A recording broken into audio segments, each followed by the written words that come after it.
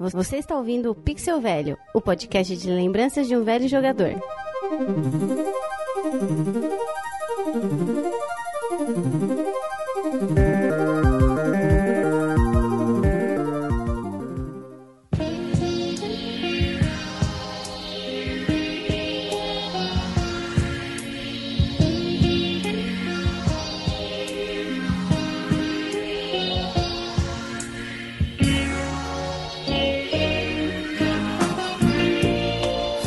Gente, Jairo Vieira com vocês novamente.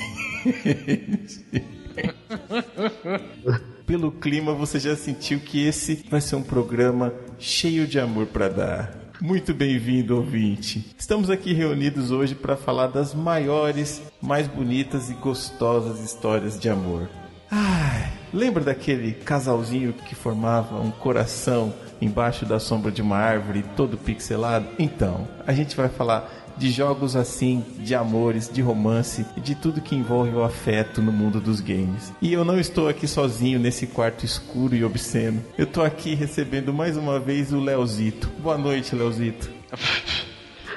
Peraí, que tô chegando aqui. Tava ali no bailinho do Pixel Velho aqui. Como é que tá, pessoal? Vocês estão bem, meu querido ouvinte? Estamos aqui nesse ninho de amor de hoje, essa coisa intimista aqui que é Pixel Velho. Eu queria também dar aqui as boas-vindas. Sai aqui de trás da cortina lilás aqui, dessa luz, dessa meia luz. Vem aqui com a gente, Miguel Manrubia. Boa noite, pessoal. Boa noite aos ouvintes. É um prazer inenarrável nesse clima aí de romance. Lembrar daqueles tenros momentos dos bailinhos, onde os homens ficavam olhando as meninas de longe. É mais ou menos esse clima que tá aqui rolando, Pixel Velho, pra todos vocês aí. Amor está no ar. Obrigado pela presença aqui, Miguel. Você fique à vontade, aqui a casa é sua. A gente vai pedir para fechar as portas e trazer um drink. Eu não quero essa vassoura, tira essa vassoura daqui. Enquanto tudo isso acontece, a gente vai comentar sobre as maiores histórias de amor da história dos games. As maiores histórias de amor da história dos games. Ficou repetitivo, né? Mas você entendeu.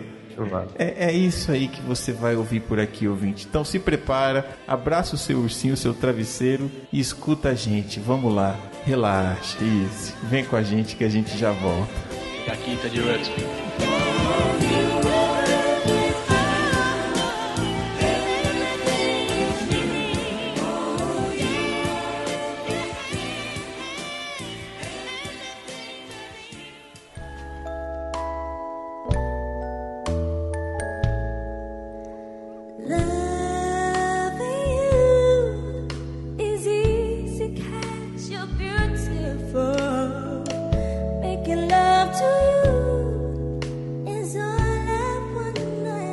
Eu queria começar aqui sentado no puff, abraçado dessa meia luz, te perguntando, Leozito, qual vai ser o primeiro game que você vai comentar aqui que teve uma história de amor emocionante? Daquelas que merecem uma trilha especial. Pode parecer, aliás, antes de eu falar esse jogo romântico, amoroso, porque no fundo o que move esse jogo é o amor, mas eu, né, assim como todo bailinho, aquela coisa, vou oferecer esse jogo aqui pro nosso querido Noronha, que de longe está aqui nos acompanhando, né? Você pode explicar quem é o Noronha, para quem tá ouvindo agora esse programa? Pode explicar então quem é o Noronha? Explique rapidamente, por favor. Daniel, aquele abraço, Daniel Nascimento.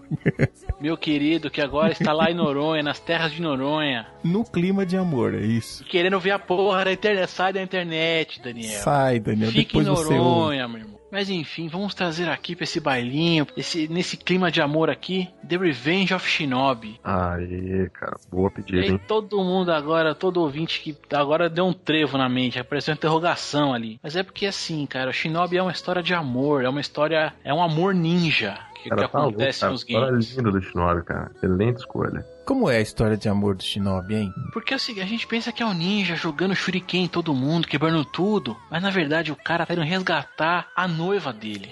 O Joe Musashi, assim, foram lá, mataram o mestre dele, mas ele tá indo recuperar o amor da vida dele. Não é uma mulher qualquer, não é a namoradinha, não é a ficante, não é a peguete, é a noiva do cara. E o cara quer casar, é isso que acontece com o Shinobi. Olha aí, tá vendo? E é dramático, né, cara? Esse é um dos jogos dramáticos da SEGA, um clássico. Você falou de Shinobi, Shinobi. E realmente as memórias voltaram, né, cara? Principalmente a cena final, né? A batalha, né? Final, se não me engano aí, é aquela coisa dramática do teto descendo, não é esse o jogo? Isso, vai esmagando ela, você tem que ir lá acertar no ponto certo pro teto ir parando, né, e conseguir matar e acertando o inimigo e tal. É tenso, é tenso. Um fator tenso, cara, esse drama. No final de toda a história, tem um beijo apaixonado do Shinobi com a garotinha dele? Cara, eu acho que rola alguma coisa, não sei se um beijo, né, cara? Acho que eu não lembro disso no jogo, cara. Pelo menos um carinho.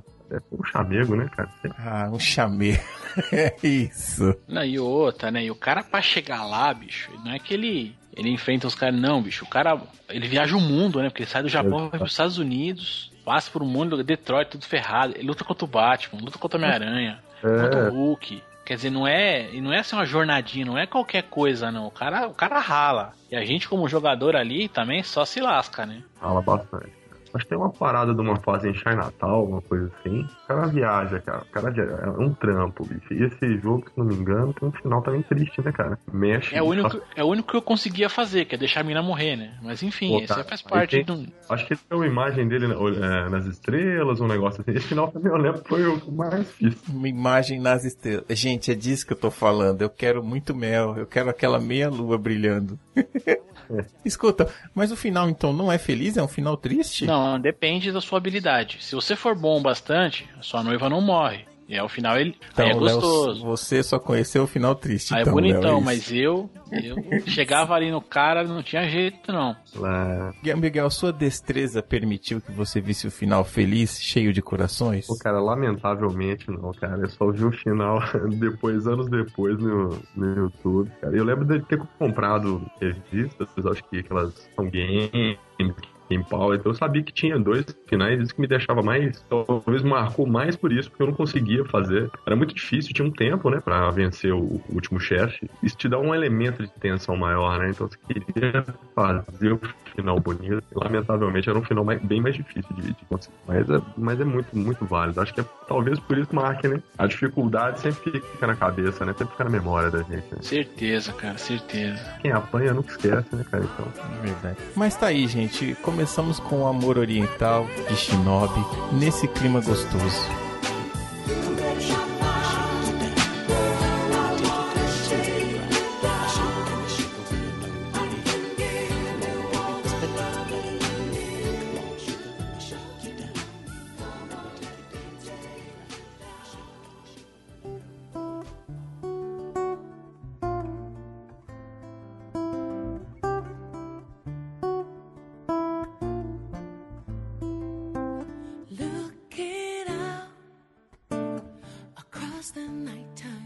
E eu queria até aproveitar esse clima gostoso também e já perguntar pra você, Miguel, o que você traz pra gente aí como primeira história de amor que você se lembra? Cara, indo bem nessa linha de resgate, cara, que é uma coisa que sempre me motivou, resgatar a namorada, a mocinha em apuros, né, cara, isso sempre foi uma levada, né, dos games, né, durante muito tempo, o grande motivador, né, o grande gol. E Black Belt, 1986, Master System, além de tudo um jogaço, mas um jogo até que tem uma polêmica, né, que anos mais tarde a gente descobriu, né, era uma adaptação ocidental do Hokuto no Ken, né, que é o Fist of the North Star, que é um anime, um mangá lá do Japão. Mas o jogo é muito bom, né? Você assume o papel do Rick, né? Que no caso, né, a versão ocidental que eu joguei, de um mestre das artes marciais que com sua namorada foi raptada, né? E aí, assim, sempre aquela pergunta, né? A gente nunca se pergunta isso quando a gente é mais novo, né, cara? Mas por que, né, cara? Meu Deus, né? Raptar tantas as moças dos rapazes, né, cara? Isso é uma crueldade, né, cara? É uma crueldade, sem dúvida nenhuma. Mas era um jogo muito marcante, cara, porque você tinha todo um trajeto. Eu acho que foi o primeiro jogo, o Leozito, que é ceguista aí, vai confirmar. Se não me engano, o primeiro jogo que alternava, né, o modo de visão da fase quando você chegava no chefe, né? Que virava quase um Street Fighter, né, quando você chegava no chefe. Ah, você quer dizer o seguinte, durante a fase você tinha uma distância e quando chegava no chefe ele dava uma aproximada, um zoom e o personagem ficava maior. Exatamente, é como se ele fosse um beat'em up normal durante o transcorrer da fase e no chefe, né? Tinha subchefe também, mas no chefe ele abria a tela como se fosse um Street Fighter. E você tinha ele que ter uma estratégia muito definida pra matar cada um. E curiosamente, o primeiro chefe é um dos mais difíceis, né? O chefe, eu acho que é Ryu, se não me engano. É muito bom esse jogo. Me marcou por conta disso. Mas aquele resgate, aí você fica pensando, né? Pô, cara, né? Essa relação de as pessoas que a gente ama, sempre tem que pagar, né? Cara, por aquilo que você faz, né? É uma pegada até da época mesmo, da década de 80, 90, né? Sempre que queria atingir o mocinho era através da namorada e eu achava isso uma crueldade, cara. Mas até hoje, né? Sequestro sempre é baseado na pessoa que você ama. Agora tem um negócio curioso, né? Mas tava vendo aqui ele de novo, revisitando. No final do jogo, né? Ele te agradece por salvar o mundo, né? Aí eu fico pensando assim, então vamos viajar nessa frase? Convido você, meu amigo, Jairo, meu amigo Leozito e os ouvintes, vamos viajar. Tudo bem que esse jogo é um remake, um jogo oriental, mas pensar salvar o mundo, cara, pensa isso no lado poético, cara. Olha como é que o ocidental foi poético na hora de trazer isso. Por que não? Ela era o mundo dele, mano. Olha aí, tá vendo? Olha aí. O Léo sabe. É muito amor, né? É muito amor, cara. Eu tô vendo que o Miguel tem um coração gigante e o Léo não tem essa sensibilidade. Ele nunca parou pra pensar por esse lado.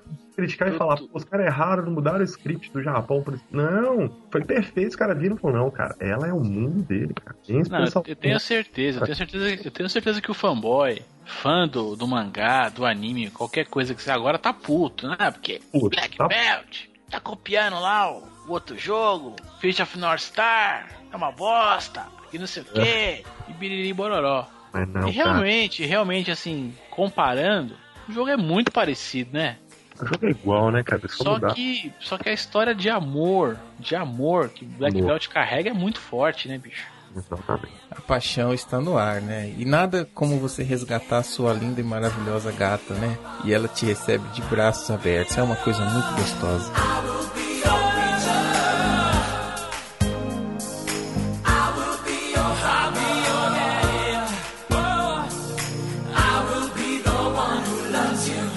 Till the end of time.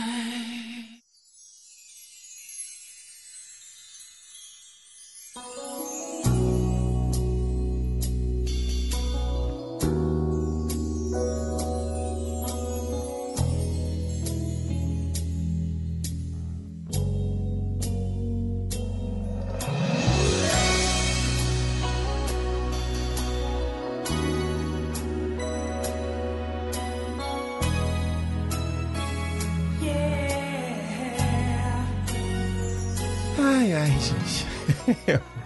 Agora, essa história ia ter que aparecer de qualquer jeito nesse programa, então eu já vou resumir pra vocês e vou trazer o ponto de vista no final que pode ser polêmico. É a história da Elisa. Pelo nome assim, é difícil alguém lembrar da Elisa, né? Mas todo mundo conhece a Elisa. A Elisa era a noiva do Ken em Street Fighter 2. Oh, como esquecer a Elisa, cara. Tô assim, Elisa, de fato o nome não chama atenção, né? Você fala, Ken, amigo. Quando mais novo, eu imaginava que o Ken lutava por ela porque ele sempre quis fazer. E ele tava numa jornada de salvá-la. Acaba sendo uma jornada pra salvá-la. Mas quando você vê um pouco da história do personagem, eu já começo a desacreditar um pouco. Eu tô tirando a parte do desenho animado da história, porque no desenho animado ele se casa com a Elisa, ele tem até um filho com a Elisa, né? Mas na história do game é a seguinte, o Ken, na verdade, ele é um playboy mimado. O pai dele era um rico, estadunidense rico, norte-americano, que não tinha tempo pra cuidar do filho. Pera, estadunidense não, velho. Pô, parece que tá no mano. Estadunidense não dá, mano. Ele é um americano, melhorou. Norte-americano, mora nos Estados Unidos. Estadunidense não, bicho. Você sabe que o nome desse site que você falou eu vou blipar, né? Que aqui não tem merchan pra ninguém. Então, não, enfim. Né? Então, não. Maravilha. Se fudeu. Érico Borgo, toma essa. Então, e aí ele era muito indisciplinado, um moleque mimado e tal, e ele começou a fazer o que ele queria, porque o pai dele não tinha tempo de educar, começou a fazer o que ele queria, então ele ficava acordado até mais tarde, arrumava briga na escola e arrumava um monte de namorada. Quando ele ficou um pouco mais velho, o pai dele já não sabia mais o que fazer, falou, tá bom, eu vou te dar um jeito, eu vou te mandar pro Japão, e lá você vai treinar com um mestre chamado Gouki. E aí ele começa a treinar lá e tal, e aí ele sente que a vida é dura, porque o mestre não dá moleza pra ele, e ele acaba ali conhecendo um outro cara que já treinava com esse mesmo mestre, que por acaso era um japonês que as pessoas também conhecem pelo nome de Ryu. E aí começou a rolar aquela disputa, quem é o melhor, quem consegue se dar bem. Ele aprendeu, lógico, muitas técnicas de artes marciais, ele ficava muito puto com o Ryu, porque o Ryu era muito silencioso, só que eles acabaram se equiparando no final das contas, né? Aí eu disse tudo isso pra dizer o seguinte, vocês perceberam que a Elisa, na verdade, não é a maior paixão do Ken? Cara, tá aí, né? Deve ter uma outra leitura, né, cara? É uma outra leitura. Na verdade, ele é apaixonado pelo Ryu. Eu acho que não, hein? Não é isso, cara. Ele não é apaixonado pelo Ryu. Ele é apaixonado pelo desejo de vencer o Ryu. É a grande gana da vida do cara. Então, aí você, é uma outra leitura também, e aí, tá vendo? então, aí ela aparece lá pra falar, cara, eu tô aqui. E aí é que o amor floresce, entendeu? É aí que tudo. Tanto é que depois, se eu não tô maluco, no Street Fighter 4, ela tá grávida dele, né? Tá, eles têm um filho. Então. Então é essa parada, velho. Assim, ele tá tão cego ali pela aquela gana de vencer o amigo, o rival dele ali, e sabe? E aí ela aparece e põe o cara no eixo, entendeu? Ela consegue trazer ele de volta ali pro... Concordo. E até o eixo ali, entendeu? É aí que vem o grande amor que tem por trás de Street Fighter, cara. Olha aí, tá vendo? Tem que respeitar, cara. E tem, até aproveitando o discurso do Leozito e amarrando aí com o que o Jair falou, cara, como a gente diria lá em Minas, né? Quem era um menino terrível, muito terrível, né? Que dava trabalho, mas ele não tinha desafio, né? Então o pai colocou ele numa situação de desafio. Então, na verdade, esse desafio aí inflamou, né, o coração do Ken por superar seus limites, superar o Ryu, que representava esse limite. Mas, verdadeiramente, quem botou o Ken no eixo foi ele. E aí a gente sabe que o amor constrói, né? O amor constrói demais. E outra coisa também, o Ken usava vermelho paixão. Então, meu amigo... Ih, meu amigo, tava faltando essa relação. Agora você fechou. Chave de ouro. Por que vermelho? Tá respondido. Paixão, é isso. Mas nunca souberam disso, mas o vermelho, tá aí. Segura essa, Parintins.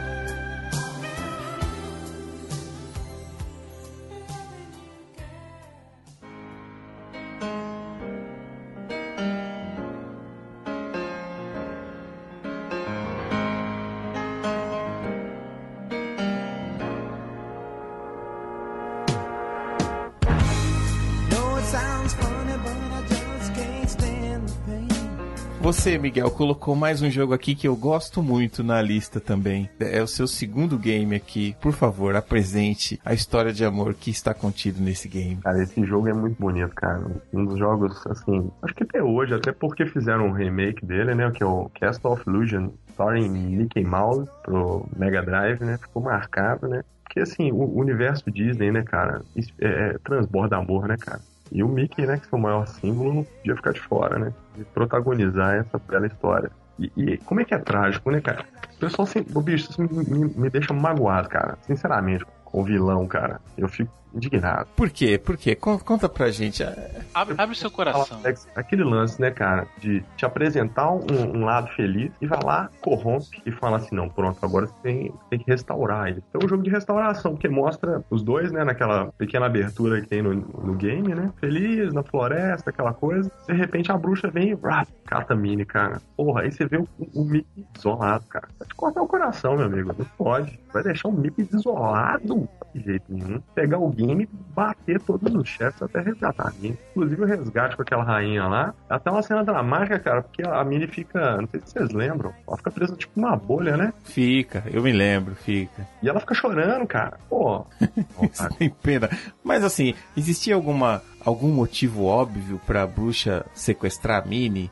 Pra causar esse dano moral e psicológico pro Mickey? Eu acredito que é alguma coisa relacionada à felicidade mesmo, cara. Corromper ali a felicidade ou algo ligado ali a uma inveja, né, cara? Porque... A inveja move o mundo, né? Pô, inveja é o combustível, né, cara, do vilão. Então, acredito que tá mais ligado a isso, cara. Ele topar ali a paz, aquela coisa bonita. Um grande jogo, né, pra quem gosta desses clássicos. Pôde reviver aí recentemente, teve um remake, né? Ah, claro, jogão, pô. Mas eu vou falar uma coisa pra vocês, cara. Ainda prefiro o original. O remake ficou muito bonito, mas o original... Eu prefiro sempre o original mesmo. Muito bom, jogabilidade maravilhosa. E um jogo, assim, visualmente, assim, apesar de infantil, né? Porque acho que todos nós, né, jogamos, né, éramos crianças, né? Então aqui eu... E como é que terminava essa paixão toda no final? Dava... Aí tem o amor está no ar total, né? Aí você pode até botar uma trilha. Eu acho que a trilha do final do jogo é até muito bonita, afinal. Ele resgata, aí vem uma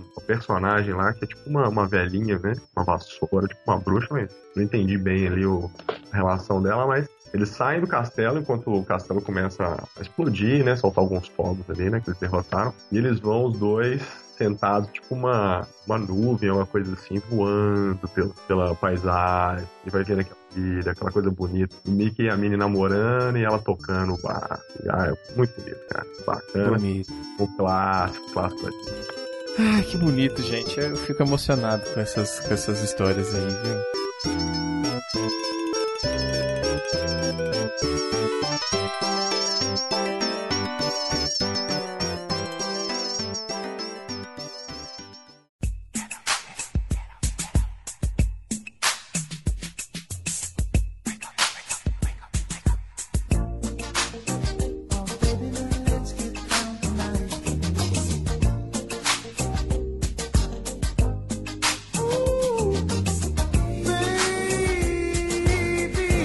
Vou falar aqui de um outro clássico que, pelo que eu me lembro, é o primeiro game que tem uma história de amor bonita e que nenhum dos protagonistas tem nome.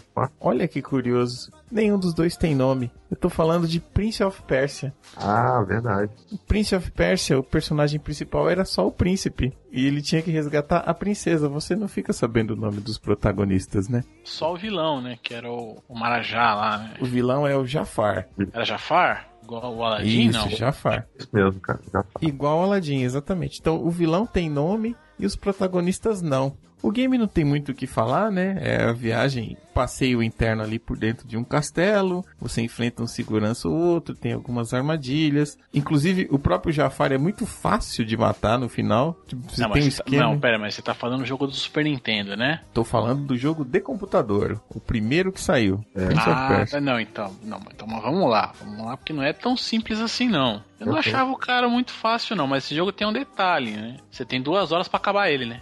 Eu tô falando só do último, o Jafar, porque eu não sei se... É claro que todo mundo imagina, pô, o Jafar era difícil. Era difícil se você optasse por lutar com ele. Você tinha a opção de fazer o seguinte: na tela do Jafar, onde você ficava em pé, era uma plataforma daquelas que caíam. Então, se você derrubasse o primeiro bloco, o Jafar ia vir com tudo pra cima de você. Você ficava pendurado na plataforma. Quando ele estivesse bem pertinho, você levantava e dava um golpe nele. Ele caía no buraco. Você não precisava derrubar ele.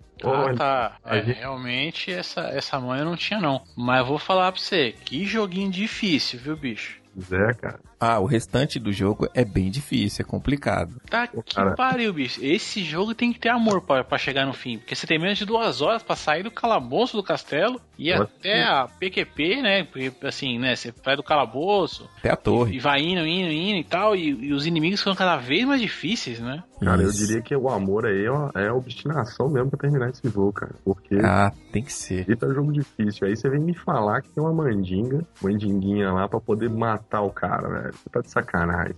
O último mestre. Você tá de sacanagem. Inclusive lá em cima, na tela, na torre onde tá o Jafar, você só tem ele. O resto é só um caminho que você vai andando reto. E aí só um comentário rápido sobre o jogo, né? É um jogo extremamente importante pra todo mundo que gosta de videogame, até pela forma como ele foi feito. A captura de movimento, a coisa toda e tal. Então ele... É bem lembrado. Ele tem toda essa importância também, né? Foi. Inclusive, a captura de movimentos foi feita com o irmão do produtor. Isso, exatamente. Curiosidade importante, hein? E de fato, mas pensar, o game acho que ele é de 89, se não me engano. O game é de 89. A primeira versão do PC é de 89. Aquele fósforo verde lindo, né? E quando você chega pra abraçar a princesa, ela tá ali em pé, perto das almofadas e dos puffs onde ela fica, você chega e abraça, aí chega um ratinho branco do lado de vocês pra curtir aquele momento de amor e a tela simplesmente apaga. Não, peraí, cara. Peraí, que o vermelho do amor deu lugar ao vermelho do ódio. Peraí, você tá me dizendo que eu esperei 20 anos pra saber que era só fazer isso pra matar o cara? É isso. Sacanagem. Eu vou deixar o link aí pra quem quiser ver no post. O finalzinho, ó, um vídeo de 6 minutos. Você pode olhar lá e era muito fácil. E eu me lembro que na época eu fiz exatamente isso pra conseguir passar por ele. Porque era complicadíssimo. Não comprei essa revista não, cara. Não comprou essa revista. Tinha alguém aí que assinava Ação Games aí, alguma coisa do tipo. Cara, brincadeira, né? Mas assim, pessoal, muito boa a história. O amor estava aqui também. Jafar morreu. A história clássica, né? A história clássica de você salvar a princesa também. E muito amor no final. Eu fico imaginando o que eles puderam fazer ali sozinhos num castelo, do lado daqueles puffs e com o ratinho. Exato. Ó, o ratinho a gente, né, dispensa a criatividade, né, da turma aí, mas os puffs com certeza ali, coisas aconteceram de forma apaixonada.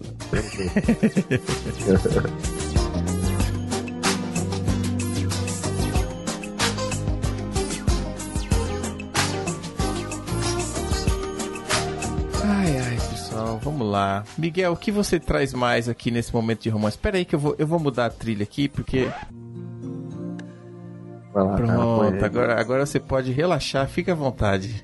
Muito bem, vamos lá, né, na nossa saga dos ninjas. Tem uma, cara, que assim, ele nem tava na minha pauta original, não, mas eu vou ter que falar, cara, porque jogando, né, jogar Alex Kidd em Chernobyl World, excelente jogo, mas ele teve uma coisa que me chamou a atenção, eu já tinha jogado, terminado, e não lembrava, né, cara, por isso que é bom, cara, Pixel Velho é isso, cara, traz de volta aquela memória lá do passado, que você tem tanto orgulho de ter e que te construiu, né, que fez parte dessa construção. O Alex Kidd, cara, Chernobyl World, tem uma abertura muito rápida, mas assim, que é porque assim, você percebe que tem uma relação entre os jogos que eu tô colocando na minha lista, né? É a puta da sacanagem de alguém estragar a festa do mocinho, né? Verdade. Então assim, tá lá o Alex Kidd todo pimpão lá, bacana, serelepe, mambeme com a sua namoradinha, vem uma entidade, né, ninja do nada, mas ele dá um vapo na menina, cara, mas é um vapo assim, lau, busca a menina e some. Eu falei, caralho, simples assim, do nada. Esse é o tradicional espírito de porco, cara. O cara foi lá, viu, opa, tem ali um casal feliz, show, sacanear. Mais uma vez a inveja destruindo os casais. E aí você tinha uma longa jornada aí com o Alex Kidd, uma jornada não tão longa, né, na verdade, acho que são 4 fases, mas 4 fases bem legais. E vem um espírito ninja, né, não sei se vocês lembram, é o Leozito aí, que é o nosso expert aí da SEGA aí, pode não, isso é que... Eu tô adorando isso, Miguel, isso aí, ele é o expert da SEGA mesmo. Bom, cara, virei. Assim, ó, pensa uma coisa, cara, eu tô escutando Pixel Velho já há algum tempo, né? Desde que eu conheci eu conheci o site, comecei a escutar, tanto é que hoje eu me sinto honrado em participar aqui com você. Que isso, mano, obrigado. Interfere de forma muito consistente quando ele fala da SEGA. Então, assim, cara, esse cara realmente tem um domínio. Assim, ouvindo, ele fala, cara, Leozito conhece as coisas, cara. Leozito é um ceguista de respeito. Olha, bicho, é que a minha filha tá dormindo agora, no quartinho dela, não posso acender a luz, senão eu tirar a foto do meu armário pra você dar uma olhada, bicho. Cara, isso aí, posta aí pra nós depois, cara, a foto, cara. Não, cara, agora vamos falando sério aqui. A SEGA, de fato, foi uma grande, né, produtora. Foi gigante, cara, ela foi gigante. Não, mas eu joguei muito, cara. E meu sobrinho, né, que é praticamente um primo, né, a gente tem quase a mesma idade, ele tinha o Mega Drive, né. Então eu joguei bastante, cara, porque você tinha aquele salto, né. Inclusive o marco específico que eu tive foi dele, né. Antigamente essa cultura da gente transmitir, né, passar adiante aí os jogos. Então eu até mando um abraço para ele, Janos, né. Janos sempre foi um dos mentores aí dos videogames, e ele era um ceguista, né? Mas enfim, cara, o Alex Kidd, cara, eu gostava muito por causa dessa história, né? O Leozito, eu sei que ele adora a SEGA, né? Como a gente já falou aí. Mas Não, mas esse Alex Kidd era muito divertido, assim, né? Cara, ele era diferente, né? Que você podia quicar nas paredes e tinha É o Shinobi World que ele tá falando, viu, Léo? Só pra te pontuar. Mas eu gostava, embora... que assim, o Alex Kidd ficou mais famosão, mais foda ali, foi o Miracle World e tal. Esse foi o primeiro. Acho que ele vinha na Mas eu gostava do Shinobi World, embora tenha jogado pouco, porque não era todo lugar que tinha, né? Um amigo que tinha um Master, ele ia jogar e tal, então não é assim porque ele pegava e tudo. Esse jogo é específico, mas eu gostava por ser essa cópia mesmo do Shinobi ali, né? Mas esse Ninja Alex Kidd no final, ele terminava o romance numa cama redonda? Como é que era? Não tinha, né, cara? Os jogos eram... Mas assim, acho que deixava uma coisa no ar ali, né? Pra você imaginar, né? Como era o nome da garotinha do Shinobi? Não tinha o nome da garotinha do Shinobi. Isso era um grande, terrível problema, né? Muitos jogos não se aprofundavam, né, nessa preocupação de dar nomes aos personagens. Não consegui identificar o nome da garotinha, não. Mas o objetivo era ela, sempre. Era salvá-la. Aí tem um espírito ninja, né? Ele encarna, né, um espírito ninja no início do jogo. E no final do jogo esse espírito sai dele, né? Sai do corpo dele. E ele volta a ficar dançando com ela pelas flores, pelo campo florido, aquela coisa. Se tinha ali um rally rola, um vão deitar nas flores, aquele romance, o jogo cortava porque ele entrava imediatamente no loop. Talvez ali uma censura, não sei. Mas eu acho que o programador, naquele romance final ali, ele imaginava aquela... mas eu acho que aí, ó, a gente tá esquecendo o detalhe do ratinho. Eu acho que o ratinho do Prince of Persia ia lá e apagava a luz. Pode ser. Será que o ratinho chegava lá? O ratinho chegava de quietinho aí, bem ninja, ele vinha ninja, né? Então você não via, entendeu? Entendi, tá certo. A hora que apagava a luzinha ali, o amor tomava conta, e aí o Alex Kidd falava, pode acreditar. Pode acreditar. Então, a gente deseja que o cabeçudinho tenha sido feliz.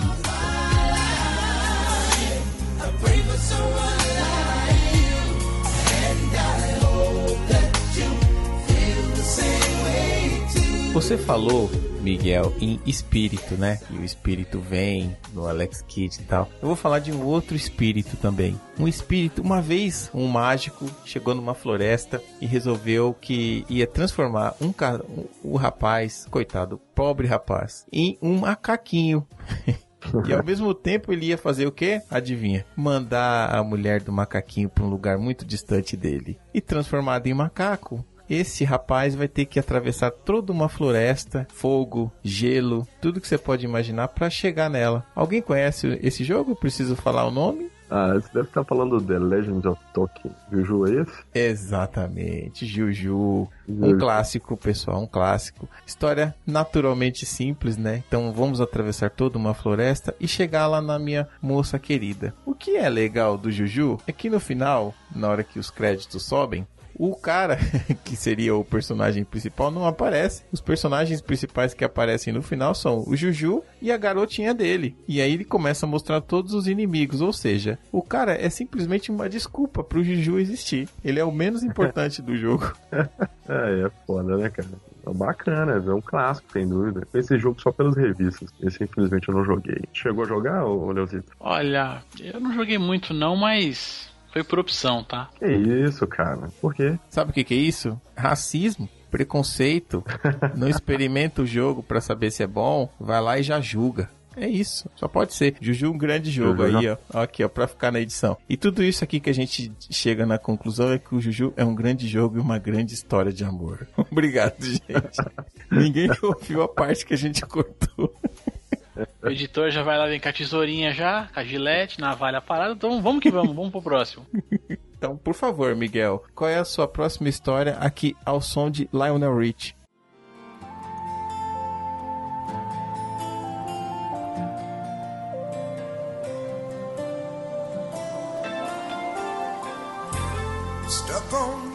Ó, sensação, hein? Antes de puxar a última história, acho que eu vou emendar 3 aí, ó. Vou falar rapidamente aí em homenagem ao Juju. Eu lembro de 2 jogos, cara, que não tinha, assim, um apelo tão romântico, né? Até porque, igual a gente tava comentando aqui, faltava esse enredo bem elaborado. Mas o Chuck Rock e o Joey Mac, cara. O Joey Mac eu lembro do arcade e o Chuck Rock eu lembro também da SEGA. Eu já não vou mais falar aí que o Leozito é o ceguista, já maltratei ele demais nesse cast aqui. Não ligo não, cara. Fica à vontade, cara. Mas hoje é um dia que o amor tá solto nesse podcast.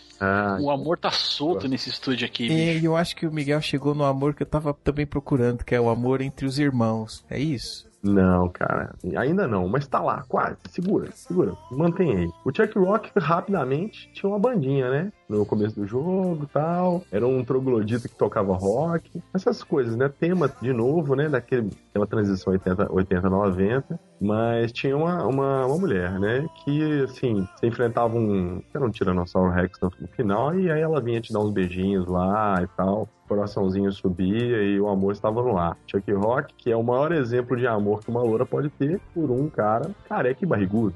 Então, assim, todo mundo tá salvo nesse mundo e o amor é pra todos. Chuck Rock é o amor condicional e o amor democrático. Então, Chuck Rock tá aí, tem que ser lembrado. E eu por que você tá rindo, cara? Não, porque careca e barrigudo realmente estão aí, né? Estão no mundo aí, né? Todo mundo. É o cara me descrevendo aí.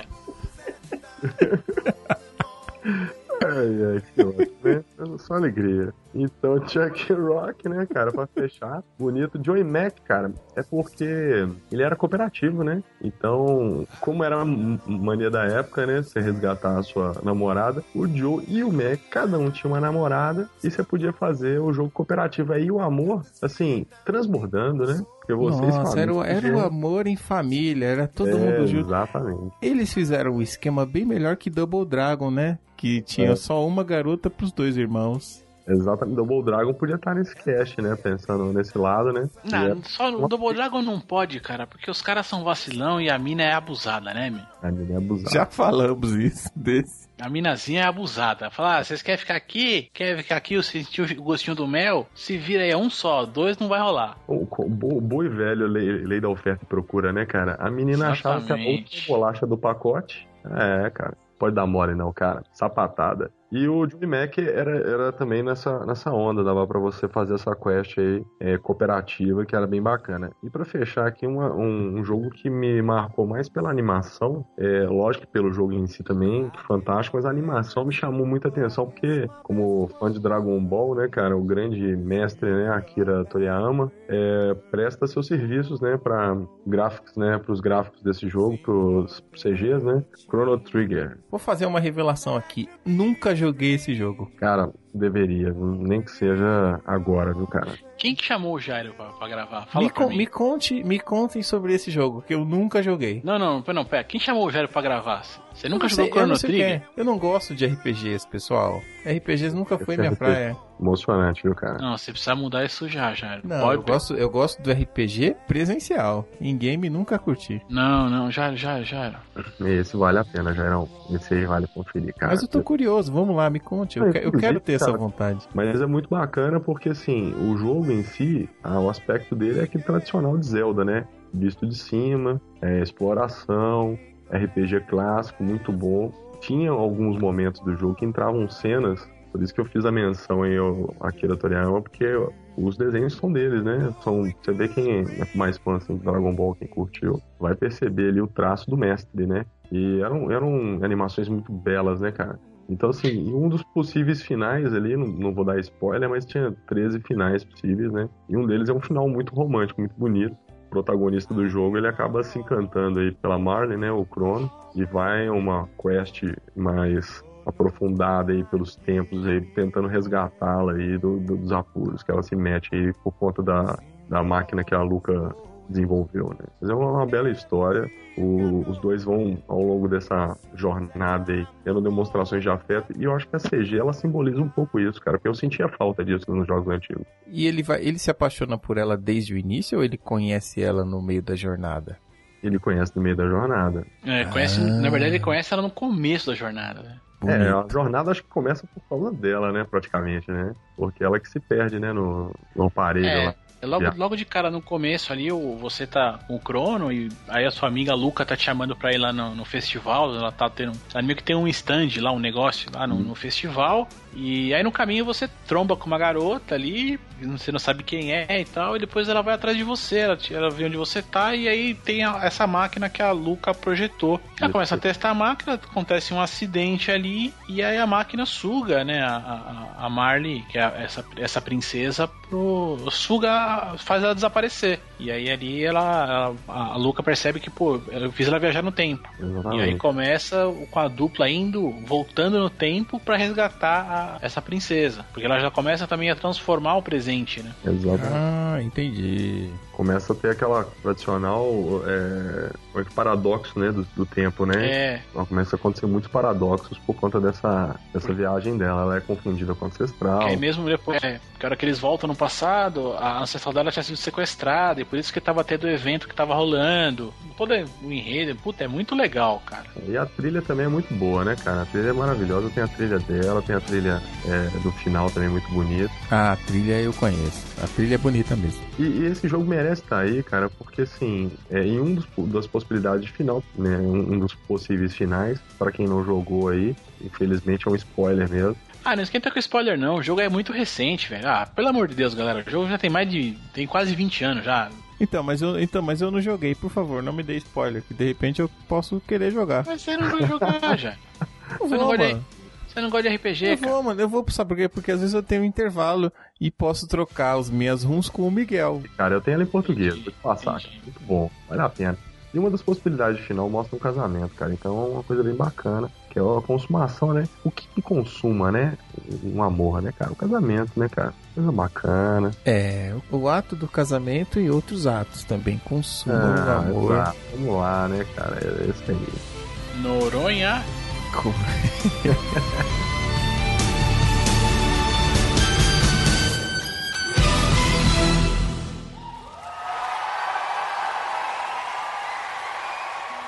This is for the lovers, strictly for the lovers. Yeah. You got someone you want to get close to? Then get close to this.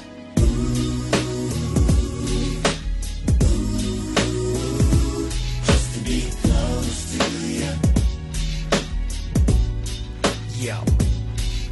Drop the verse. Vou falar de uma outra história de amor também que é clássica. Ela era curiosa porque acontecia num ambiente bem obscuro. Quando eu pensei em ambiente obscuro, eu fui pensar em alguns outros jogos também. Eu pensei, por exemplo, no Drácula, pra gente comentar. Bacana, Drácula, sensacional. Só que o Drácula, ele é uma história de amor mais ou menos. Porque o de Bram Stoker, na verdade, a história do Drácula, ela é baseada na maldição. Então, a mulher, ela faz parte da história, mas ela não é o principal. Na verdade, no final, ele acaba nem querendo muito ficar com ela. Ele fica mais apaixonado ou naquela crise em relação à maldição, né, de ter se tornado aquele ser. E além disso, o Drácula, ele é um personagem muito mais de cinema, de cultura e de livros do que propriamente de game. Então, eu pulei o Drácula. Na mesma balada pulei o Castlevania, mas tem um aqui que eu acho que a gente não pode pular, porque esse daqui, com o ambiente obscuro e tudo mais, ainda é uma história que fala de amor, que é Ghosts and Ghosts. Ah, bacana. Quando a gente fala esse nome, já dá um calor nas costas de dificuldade, né? Pela dificuldade que o jogo tem. Não, já dá câimbra na mão ali, bicho. Já tá. É sinistro, cara. Primeiro que o cara, pra jogar Ghosts and Ghosts, tem que ser muito homem e gostar muito da mulher, porque ele não tem que terminar uma vez, ele tem que terminar duas. Ele tem que passar o jogo inteirinho pra conseguir pegar a pulseira. Quando ele pega essa pulseira, que descobre que é o artefato que vai conseguir destruir o mestre final, ele tem que passar todas as fases de novo com essa pulseira na mão, cara, e carregar essa pulseira de novo. Então, assim, no Master System, por exemplo, que foi onde a gente jogou, a gente imaginava na época que você jogar muito tempo o videogame vai causar algum dano. Ele vai queimar, vai ficar muito quente e tal. Então a gente fazia o quê? Deixava o videogame ligado 2 horas e depois desligava a TV. Que a gente imaginava, bom, se eu estiver usando muita energia, pelo menos agora eu vou reduzir, né? É mesmo, né, cara? Deixa só o videogame ligado. E a gente passou a madrugada inteira pra tentar terminar. E quando a gente chegou no mestre e descobriu que começava tudo de novo, todo mundo foi dormir. Não, chega, abandona isso aí que não vai rolar. Mas a história de amor era essa. Então você era o cavaleiro, dessa vez você tinha que salvar a donzela. E o gigante, e o final clássico. Era o cavaleiro, né? Era o Arthur, não é isso? Isso, o Arthur era o cavaleiro. E o final era muito legal porque eu acho que foi a primeira vez que a gente viu um chefe do tamanho da tela. É gigantesco, né, cara? Gigante. Sentado no trono, ele era do tamanho da tela. Se ele ficasse... Ele ficava sentado porque ele não ia caber se ficasse em pé. É verdade. Porque ele era gigante. Gigante no tamanho e na dificuldade, cara. Ele no arcade também, cara. Eu conheci ele no arcade. Cara, era muito difícil esse jogo. Cara, nunca dava pra ficar com a armadura, né? Igual eu já vi vocês comentando aí no outro cast que falaram também. Difícil demais. Ficar com a armadura era praticamente impossível. Um golpe já... Um soquinho que você tomava, a armadura ia pro espaço já. Esse jogo é muito bacana, cara. Bem lembrado, hein? Eu tenho que jogar novamente. Todo jogo que veio por tradição ali do fliperama tinha uma dificuldade muito alta, né? Cara, os caras fazem uma sacanagem, né, cara, pra comer ficha. Não tinha como, cara, é impossível. No fliperama faz sentido, né? O jogo ser difícil, justamente porque é o negócio do cara, né? Você paga por fichas, né? Mas quando vinha pro videogame e tal, que essa dificuldade toda cai, né? Em teoria ali, você já não tem mais essa necessidade, né, de ser tão difícil assim. Pô, Ghosts and Ghosts, os caras não aliviaram em nada, né? Aliviaram não, cara. Mas, não, nada. Assim... Só que era foda, porque mesmo sendo um jogo difícil, e aí a gente entende que ele é movido pelo amor, que é o que está aqui nesse podcast hoje, ele é um jogo bom, né, cara? Ele é difícil, mas ele é bom. Excelente mesmo. É um game marcante, cara. Chegou um drink aqui pra gente, eu vou pedir pra moça servir vocês. Pode servir aqui, ó. Opa. Dá aqui pro rapaz, aqui, ó. Vamos abrir aqui, ó. Tem uma champanhe também, Léo. Vou estourar a champanhe aqui, ó. Tá bem gostoso aqui o clima, viu? Acho que nesse clima aí é melhor. Eu vou querer um hi-fi, por favor. I have never had such a feeling of complete and utter love as I do. Então. Aí no mesmo clima aí de cavaleiros, tem um outro cavaleiro também que, menos famoso do que o Arthur, mas também foi um cara que fez um pequeno sucesso ali no começo dos anos 80. Acho que mais pela novidade, que foi a história do cavaleiro Dirk, do game Dragon's Lair. Todo mundo conheceu esse game, né? Ele chamou a atenção de algum jeito. Acho que ele foi o primeiro desse gênero, né? Um dos primeiros, pelo menos, né? Você jogava com situações da cinemática, né? Do jogo, né? Isso, exatamente. Ele misturava a sua decisão ali e cada etapa era como se fosse a sequência de um desenho animado, né? É bacana demais, cara. Bem lembrado, hein? Muito bem lembrado. Ele seria um jogo que hoje a gente chama de Quick Time Event, né? Mas... na época acho que não era esse nome ainda. O QTE. Tá aí, bem falado, hein, cara. Talvez um dos pais do QTE aí. Porque jogos como Heavy Rain, né, da Quantic Dream, do PlayStation 3, usam essa temática, e o Beyond Two Souls também, né, que são jogos de QTE, praticamente QTE. Muito bem lembrado, cara. Verdade. E a princesa no final, pra quem viu a animação até o final, era uma princesa muito linda e muito oferecida. Porque a cena final é dentro de uma... Como é que eu posso chamar? Vocês assistiram O Senhor dos Anéis, o último? Demais, né, cara? Só umas 42 vezes. Tá bom. Então vocês devem ter assistido também o último Hobbit, que tem o dragão no final lá. Então, o dragão, ele não é muito parecido, mas aquele ambiente cheio de tesouros é igual. Bem lembrado, verdade. É muito igual ali. E aí o cara tem que fazer o seguinte: ele tem que pegar uma espada que tem ali perto e enfiar no dragão. Só que quem conta isso pra ele é a dama, que tá acorrentada dentro de uma bola de cristal. E quando ela olha pro cavaleiro, ela fala: nossa, você chegou, cavaleiro, que bom. E dá aquele sorrisão. E ela tá bem maquiada, assim. Peraí, como é que a dama fala? Repete. Oi, cavaleiro, você chegou? E aí o cavaleiro olha assim e fala: nossa, mas que é isso? E ela tá bem maquiada assim, toda com decote, roupa toda preparada mesmo, bem Anitta. E aí o que o cara faz? Ele ouve as instruções e ela vai dando uns gemidinhos assim, conforme ele vai acertando o dragão. Então ele acerta a facada e ela faz: uau, bem nesse clima aqui. Pera aí, a moça tá servindo. Obrigado, moça. Não quero, obrigado. E ele vai acertando aquela facada e a moça vai gostando. E quando o dragão morre, ela sai e vai direto pro colo dele, começa a dar um beijo e vem aqueles corações. Então, quer dizer, é uma princesa bem avançadinha, né? Dá um desconto, Jairo, porque ela era uma princesa. Os pais deixavam ela se relacionar muito com as pessoas e tal. Ela tava precisada, né, cara? Pra ficar com esse cavaleiro, ela tava muito precisada mesmo, né? Cara, talvez aí você conseguiu encontrar nos jogos que a gente falou aí o que tá mais claro aí, né? O clima e o que tá em questão aqui, né? Que é o amor que tá no ar, né? Porque essa princesa e ele aí protagonizaram uma cena de fato, uma cena romântica e, até, vamos dizer assim, picante, né, cara?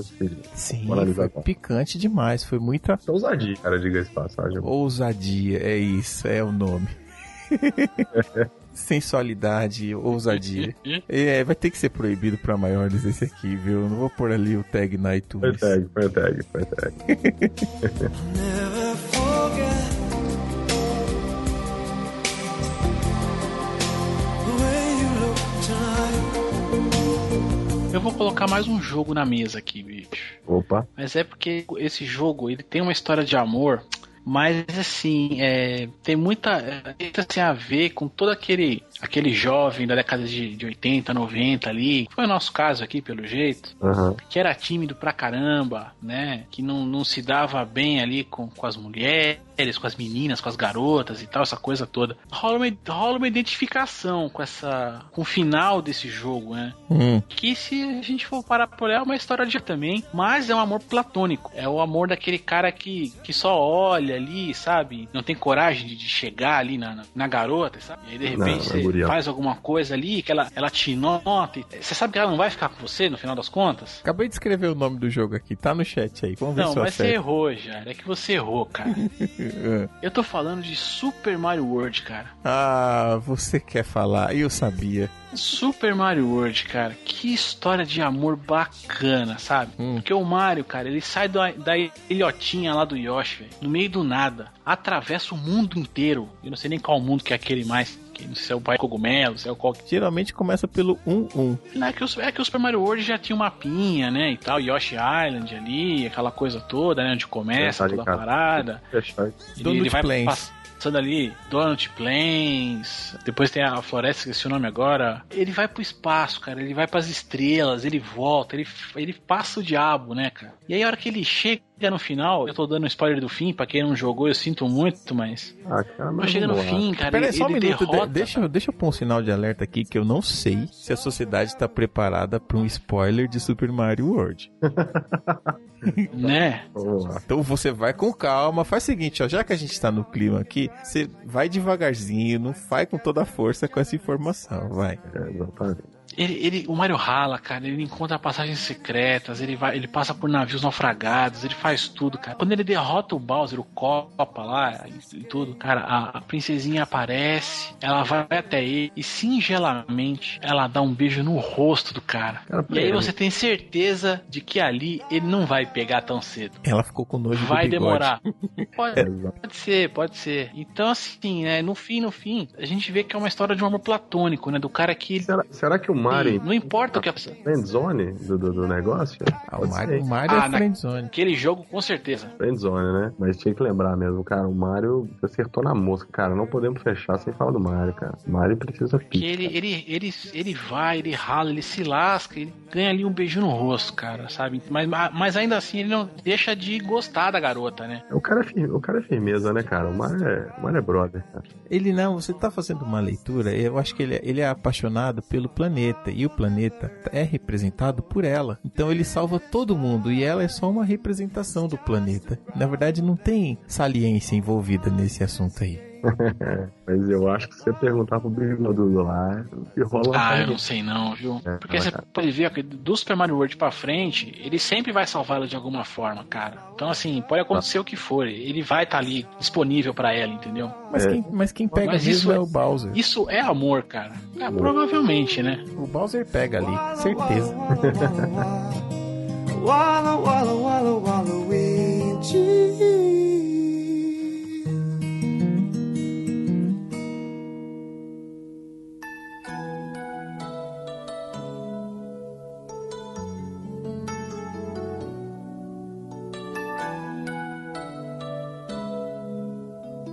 Olha, cara, tem um aqui que a gente não comentou, acho que vale até uma menção honrosa aí, que só a galera que curtiu o podcast vai falar assim, como é que ninguém comentou, menos comentou de Link Zelda, né? Eu vi aqui, era uma das minhas sugestões, mas, cara, Link Zelda, né, cara? Mas aí a trilha do jogo é perigoso, né, cara? Por que é perigoso? É o amor tá aí, gente, o amor é bonito. Então, mas aí que tá, cara, quem jogou... Tô vendo as estrelas aqui no céu. Quem jogou Link to the Past fica uma coisa assim, até hoje eu não sei se ele é irmão dela ou se ele é o príncipe dela, ou qual é que é, entendeu? Não, fiquei em aberto, né, cara? Tá aí a questão da pintura. Fica completamente... Você não sabe qual é a real relação dos dois. Pra mim, deixa entender que eles são irmãos. Sabe quem deve saber disso? O ouvinte vai comentar aí.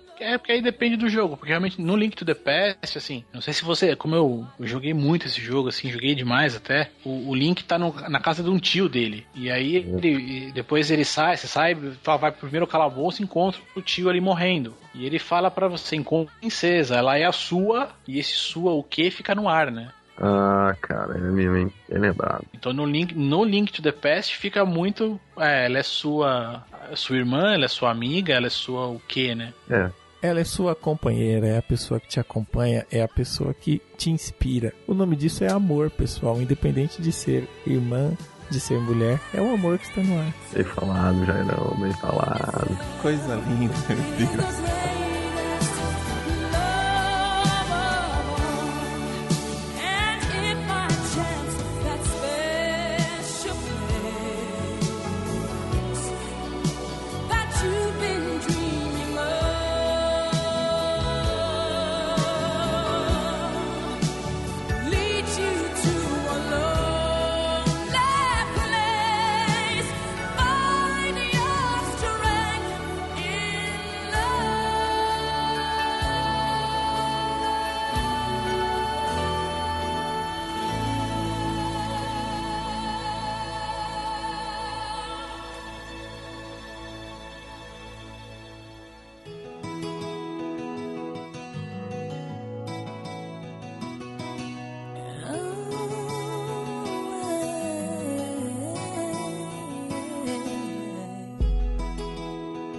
E é por isso que neste clima aqui eu já vou começar a pedir a conta pra gente ir embora aqui desse ambiente gostoso, desse clima. Falamos aqui de alguns jogos de amor, jogos gostosos, jogos que meu irmão mais sem vergonha diria que são jogos meladinhos, mas vou aqui encerrando aqui essa edição do Pixel Velho, agradecendo aqui imensamente a vocês dois que participaram aqui comigo. Muito obrigado, Leozito, mais uma vez pela participação. Fique à vontade para deixar os seus contatos para todo esse povo que te ouve. Bom, eu tô cada vez mais em casa aqui, ainda mais nesse clima romântico, esse clima amoroso, gostoso aqui. Mas quem quiser ver as besteiras que eu falo sobre esporte, mentesbrilhantes.net.br é o lugar, cara. É lá que eu junto os amigos para falar de esporte, para falar bobagem, enfim. E quem quiser ali falar mais perto ali comigo, @Leozito21 no Twitter. Estamos aí, Jairão. Não precisa chamar, só fala que vai ter gravação que eu apareço, cara. Tá boa. Agradecer também aqui pela participação do queridíssimo Miguel Manrubia. Muito obrigado, Miguel. Deixe os seus contatos, fique à vontade, fale o que quiser aqui. Valeu, cara. Bom, vou deixar o contato aí do Twitter, né? @Miguel Manrubia. Queria aproveitar, né? Já que o clima e o amor está no ar, né? Mandar um beijo aí pra minha namorada Lolo, que é minha companheira dos games agora. Gosta também bastante desse universo. E eu acho que não poderia deixar, né? De fazer essa referência aí. E uns amigos também que começaram a ouvir o podcast também. Bill, vai aí, cara, que o amor tá no ar também. Tô sabendo, hein, meu cara. E é isso aí. Valeu mais uma vez aí pelo prestigiadíssimo aí.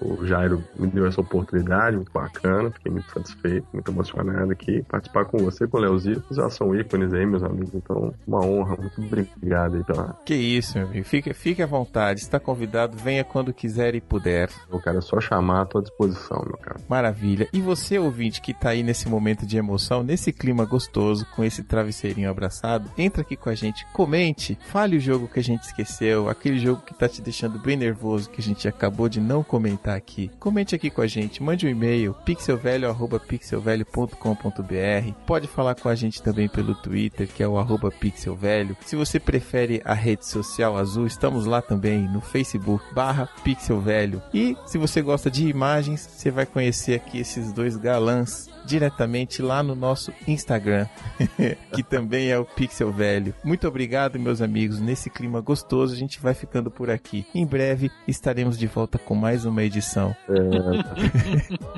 Então, muito obrigado, amigos, e até a próxima. Pixel Velho.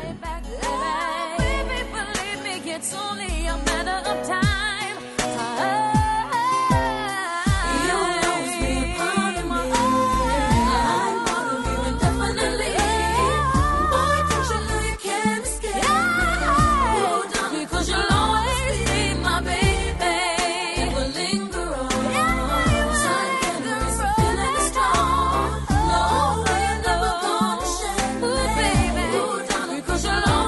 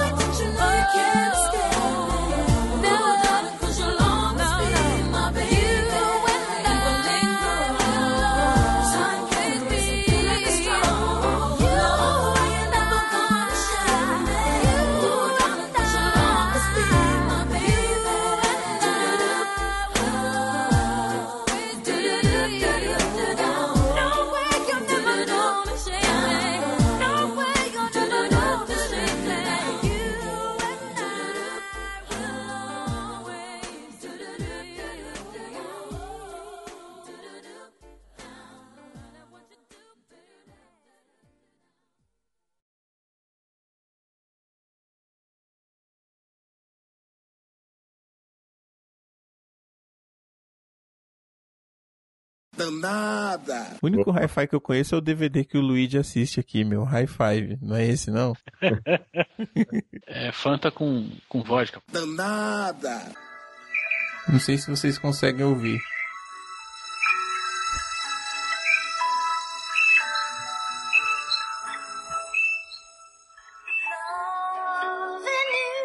É isso. Ai, meu Deus. Olha aí, bicho. Depois dessa aí, vai tomar um bolo de rolo, viu, cara? Danada. Eu acho que assim, as pessoas normais geralmente não gostam de Djavan e preferem Juju. Tá certo. Mas, Jair, você tem que entender que quem gosta de Djavan, cara, tem um amor na veia, cara. Danada. Tudo que Deus fez pensando em você. Fez a Via Láctea, fez os dinossauros. E sem pensar em nada, fez a minha vida e te deu. Porra, Parabéns, eu queria saber qual é a garota que se sente elogiada sendo chamada de Velociraptor. Volta ali no que o cara falou. Não no que ele não falou. Presta atenção no que o cara tá falando. aí, cara, falando em dinossauro é uma coisa tão maneira, né, cara? Bicho, Danada. Tá bom, tem azul a também. gente- a gente pode já deixar o Djavan pra lá, porque eu não aguento mais Não, falar. você vai fechar esse cast com o Djavan, você sabe disso, né? Eu não vou. Danada. Dava todo um contraste pra novela, o Djavan. Romantismo puro. Ah, Contraste, Jairão? Que isso? demais, que isso. O Djavan, meu amigo, o Djavan, eu vou te falar, ele é o Milton Nascimento que deu errado. E o Errado Jorge, aonde? e o Jorge Versilo é o Djavan que deu certo. Você Ah, tá não. maluco? Pô, aí fodeu. Vou Você ter tá que- maluco. Até porque, assim, né, a gente já parte com, bom, já fudeu com a pauta, já fudeu com tudo, mas enfim.